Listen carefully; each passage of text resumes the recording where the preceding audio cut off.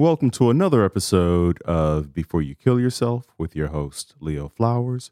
I am Leo Flowers. How are you? How are you breathing? How are you feeling? Most importantly, where are you feeling it? Are you feeling it in your hands, in your ankles?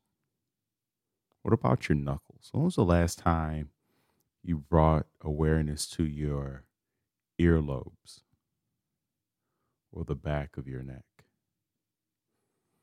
Take a moment to exhale. Oh, wait, that was an inhale. Take a moment to exhale. And then take a moment to inhale.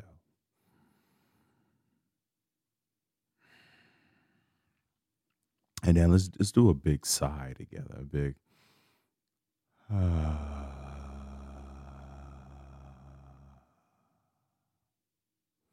right.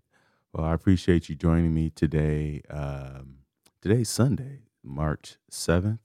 I'm recording this a little early because my mom gets in town today from Chicago to celebrate my birthday. My birthday's coming up March 18th, and I'm excited. And my mom is full of life. She's 69, runs around like she is 19. And so it's part of where I get my energy from. I'm so excited to see her. I haven't seen her in a long time. And she's never been to San Diego. So today I want to talk about I want to cover two things. One is from the New York Times. Actually, both of these are going to be from the New York Times. They had an article, and I love fascinating people who are coping with their mood disorders. And today they had an article about an artist, a Japanese artist, who is, I'm not even going to try to pronounce his name, but I will link to it in the show notes. I want to say it's Kyohei Sakaguchi. He's a Japanese artist, and he struggles with bipolar, or he's managing. I don't want to say struggle. He's managing bipolar. So if you hear some papers rustling, it's because it's from the New York Times. And what I found fascinating about him, so we're going to talk about him and how he's coped with his suicidal ideations. And then we're also going to get into if you have a child who is expressing suicidal ideations, how do you cope with that and how do you respond to that? And even if you're an adult, these strategies and coping techniques for your kid also work for you as an adult. So let's get into it. I want to start off with the Japanese artist. And why I was so riveted by his story is that, in 2011, there was a earthquake that rattled Japan. And a lot of the things he had planned were destroyed. And so he had to start over. He relocated to another area and quickly became depressed. And he was already coping with, being bipolar or having bipolar. And now, with his livelihood, because he's an artist, he's like an architect, but he considers himself a scholar also. And to see his livelihood kind of just ripped up, and he's married with two kids, and then having to relocate, he was now experiencing some suicidal ideations. And so one of the things that he did was he posted his phone number, his direct phone line in the public because he had a pretty big social media following. And he said the first day he did, he got like 5 phone calls and then 10 phone calls. And then it was upwards to about 100 because in Japan, there's like, if you call the suicide hotline number in Japan, 1 out of 100 people get through, unfortunately. So if you look at my show notes, you'll see that there are international numbers. So if you're unable to access the suicide hotline in your area, you can call the other phone numbers, through WhatsApp, or you can text, or you can chat. there's some online options for you. So he realized that, when he was trying to call the suicide hotline at first, he wasn't able to get through. And, that was disparaging. So then he went and posted his own phone number. And then he started getting phone calls and upwards to about 100 a day. And he set a boundary for himself to only respond to 10 of the phone calls because he realized there's only so much one person can do. And it was his way of giving back and connecting with others and sharing stories and resources. And then that also helped him with his art, and it gave him a purpose and a meaning for what he now, wanted to do with his life and with his art. And so his mission, his purpose became trying to solve like the homeless problem. In Japan, there are 6,000 vacant homes, tenants. And to him as an architect, he's like, well, why am I trying to build more homes if we already have 6,000 that are just empty? And why are the people living on the streets if we have 6,000 empty homes throughout the land? And so he started looking into how to build sustainable housing, cheap housing for the homeless by looking at how homeless people were building their homes because they were building it out of scraps and cardboard and plants and tree limbs and cans and aluminum, just whatever they could find. And he found that, and sometimes you look in some of these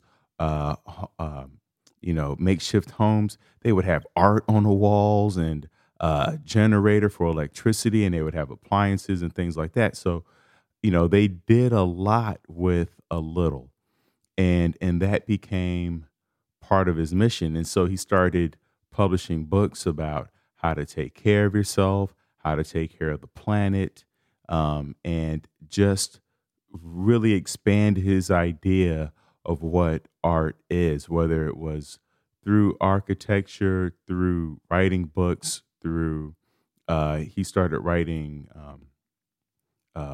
books on like fiction and short stories and things like that address kind of the homeless situation, but also like global change and also how to handle your bipolar and the mood swings and things like that. So his art shifted, but he's fascinating because he took his pain, he took his hurt, he took his despair, and he shared it with the world. He invited other people in to his world instead of he could have easily have isolated himself, even though he's very much an introvert, married with 2 kids, a family guy.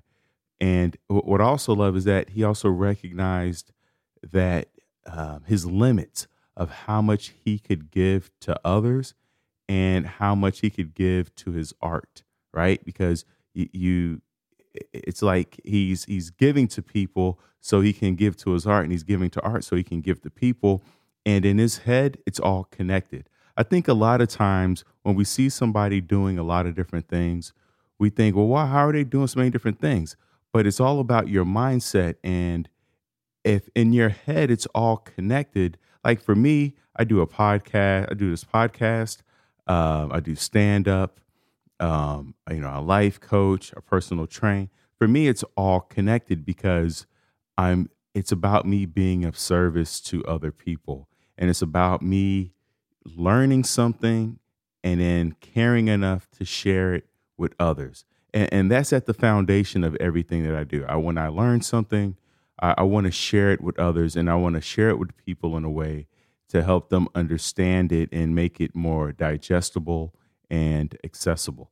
So it doesn't matter if I'm doing stand up, if I'm making people laugh while I do it, or if it's the podcast or personal training, whatever that is, for me, it's really important that I feel like I'm making a difference in the world. So if you want to check him out, I will link to Sakaguchi in the show notes so you can go to his website, check out his books and things like that. But he's just such an inspiration. And that's in today's New York Sun Times. So if you have online access, you don't need to subscribe to the New York Sun Times. I think they give you like 3 free articles a month. So definitely check that out. And so for those of you who have a kid, right? If you have a child and your child is expressing suicidal thoughts or dark thoughts, and you're not quite sure how to handle that. You don't know how to respond. It could feel overwhelming, right? You're a parent and maybe you have 2 or 3 or 6 kids expressing that, right? And a lot of times, like, kids, they'll say things like, I'd rather be dead. I can't do anything right. This is the worst day ever. I want to die. And, these kids are just, flooded with emotions. They're emotionally overwhelmed. And then that could lead to you as a parent feeling the same way. And a lot of us as parents, unfortunately, we usually dismiss the threat or we freak out, right? We dismiss them by sending them to their room, which is the worst thing that we can do because basically we're saying, go handle it yourself. Or we freak out like, oh my God, my kid wants to die. No, you gotta the what we want to do is find that sweet spot between being dismissive and freaking out. Because a lot of the research shows that kids between 3 and 7, they understand death, right? Kids who express suicidal thoughts have a more advanced understanding of death than kids who don't express suicidal thoughts. So don't think because your kid is 3 or 4 that they don't understand it. And so then what happens is we dismiss it or we don't really tune in or ask them to share more with us because, especially in this pandemic, kids are feeling more anxious, more isolated, and, having those emotions of sadness and they're grieving also, even if they can't put words to it, they are feeling it. And also, they're picking up on our emotions. They're picking up on your emotions and how you're responding to things in those days where maybe you're just a little off.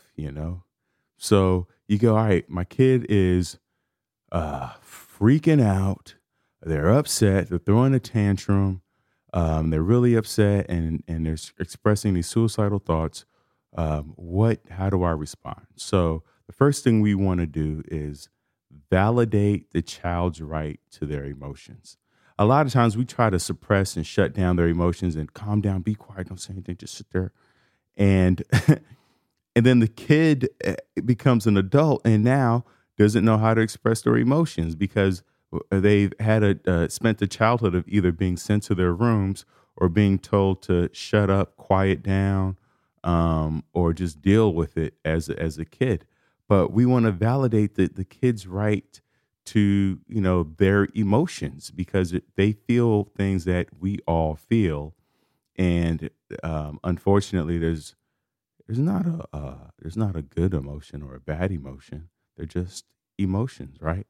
So one of the things as parents that we say is we use the word just. And so that's a word we never, ever want to use. We don't, a lot of times it'll sound like just take a breath, just settle down, just take it easy. So we want to eliminate that word just, and we want to get rid of it's no big deal. Why are you upset? These are all things that actually make it worse, right? That make those emotional tantrums even bigger. What we can do instead of using the word just is to just notice. I used the word just right there. To notice, be a fly on the wall, right? So to say things like, I see you're hurting. I hear your frustration. So we're talking about what we see, what we hear, maybe what we smell, but tapping into the sensations. What are you noticing? If you were a fly on a wall, what would you see? What would you hear? And just tap into that. And that's how a kid feels seen, and that's how we feel heard. And even in your relationships, sometimes you get in an argument with your spouse, the spouse starts crying. I see you're crying, or I notice that you're crying, or I notice that your arms are folded, or I notice that you are turned away from me, or I notice that you haven't hugged me. Um, when you usually do it when I come home, things like that. So it's like, what are you noticing? And share that. But especially if you can notice the emotion. I notice you're upset. I notice you're frustrated. To tap into the emotions, or you can notice their body language. Are they crying? Or is their body turned away from you? Are they, stomping on the floor? Things like that. But sending your kids to their room when they're emotionally upset is basically telling the kid, figure it out for yourself, right? A 3-year-old, yeah, telling the 3-year-old to figure it out for themselves. Good luck. What we want to do also is, like I said, we want to validate, and we want to notice them, and we also want to encourage self-regulation. And how we help a kid self regulate is allowing them to actually stomp on the floor, to get it out physically, especially when they're angry. When they're angry, we don't want to suppress it, because when we're angry, we want to act, we want to move. And so we want to encourage healthy movement, right? Stomping on the floor is okay. It's not going to hurt the floor. The floor is okay. The floor can take it, right? Hitting a pillow is a way of self regulating.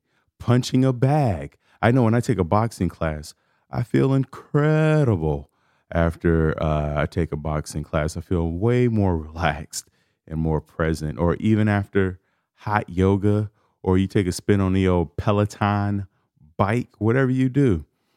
Even having your kid lie on their back doing a starfish, super relaxing. And what's interesting, these are things that kids naturally do. They naturally do this, and then we stop them from doing it. And so we're actually taking away their way of coping and self-regulating their emotions. And so what happens is later on, it comes out in some self-sabotaging behaviors, whether it's overeating, or now they're going to be sneaking, behind your back to find ways to soothe themselves, instead of allowing them to openly display their techniques for self-regulation. So, you know, play around with these different techniques and see what works. And there's so many online. You can Google how to self-regulate, and you'll get a whole list of ways that you can help your kid regulate their emotions. If your kid is working on being calm, and you're like, how do I keep my kid calm or focused? Having them being creative. When kids are creating, coloring, cutting, drawing, things like that, it gives them a sense of competence, and it gives them a sense of control. It's like, okay, there are things that are out of control in my life, which for a kid, everything can feel like it's out of control. But if they're cutting, drawing, writing, they can feel very much in control. It's why kids love video games. They are in control. They feel competent. They know how to get through the levels. It gives them a sense of competence and control. And so does baking. Baking is a very easy thing for kids to do. And what I love about baking, like, you're kind of making a mess. You're working with your hands. You're putting things together. You're getting a little bit of science in there. A little bit. It's definitely science, and it's a way to connect and converse. It becomes a conduit for you to learn more about your child and what's really going on. And I've mentioned this in previous podcasts. Going out to toss the old frisbee around, or playing catch, that kind of thing. The other thing that we can do if our child is expressing, dark thoughts, is to praise descriptively, right? So a lot of times we just say good job, or that a boy, or pat on the back, but we want to be descriptive in how we praise people. It's just like when you receive a compliment, it's like if somebody says you're beautiful, all right, that's great. But if somebody goes, wow, that color really makes your eyes pop, that's a descriptive compliment. So we're going to do the same thing with behavior.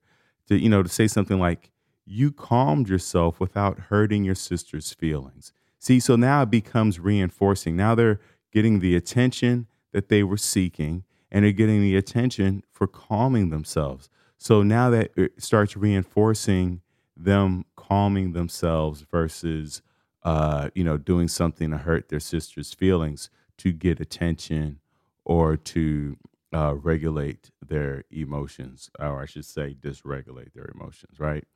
And lastly, don't be afraid to ask how your kid is feeling, especially if they're expressing suicidal thoughts. Don't be afraid of saying or asking, any knife thoughts today, any cutting thoughts today. Whatever they've expressed to you. Don't be afraid to check in and see if they are still having those very specific thoughts, because by asking the question, it does not reinforce the thoughts. It only allows the kid to then check in with themselves, you to check in with the kid, and let the kid know that you care. So don't worry about thinking that you're planting the seed in their head, because you're only repeating back what the kid has expressed to you. Now, if the kid hasn't expressed knife thoughts, then you don't want to say, had any knife thoughts today? If the kid hasn't expressed pill thoughts, you don't want to say, had any pill thoughts today? Like, you're only repeating back, mirroring back the thoughts that the kid has expressed to you. And then that way you don't have to worry about planting something in their head, because you're only saying what the kids are. I said that a million times already.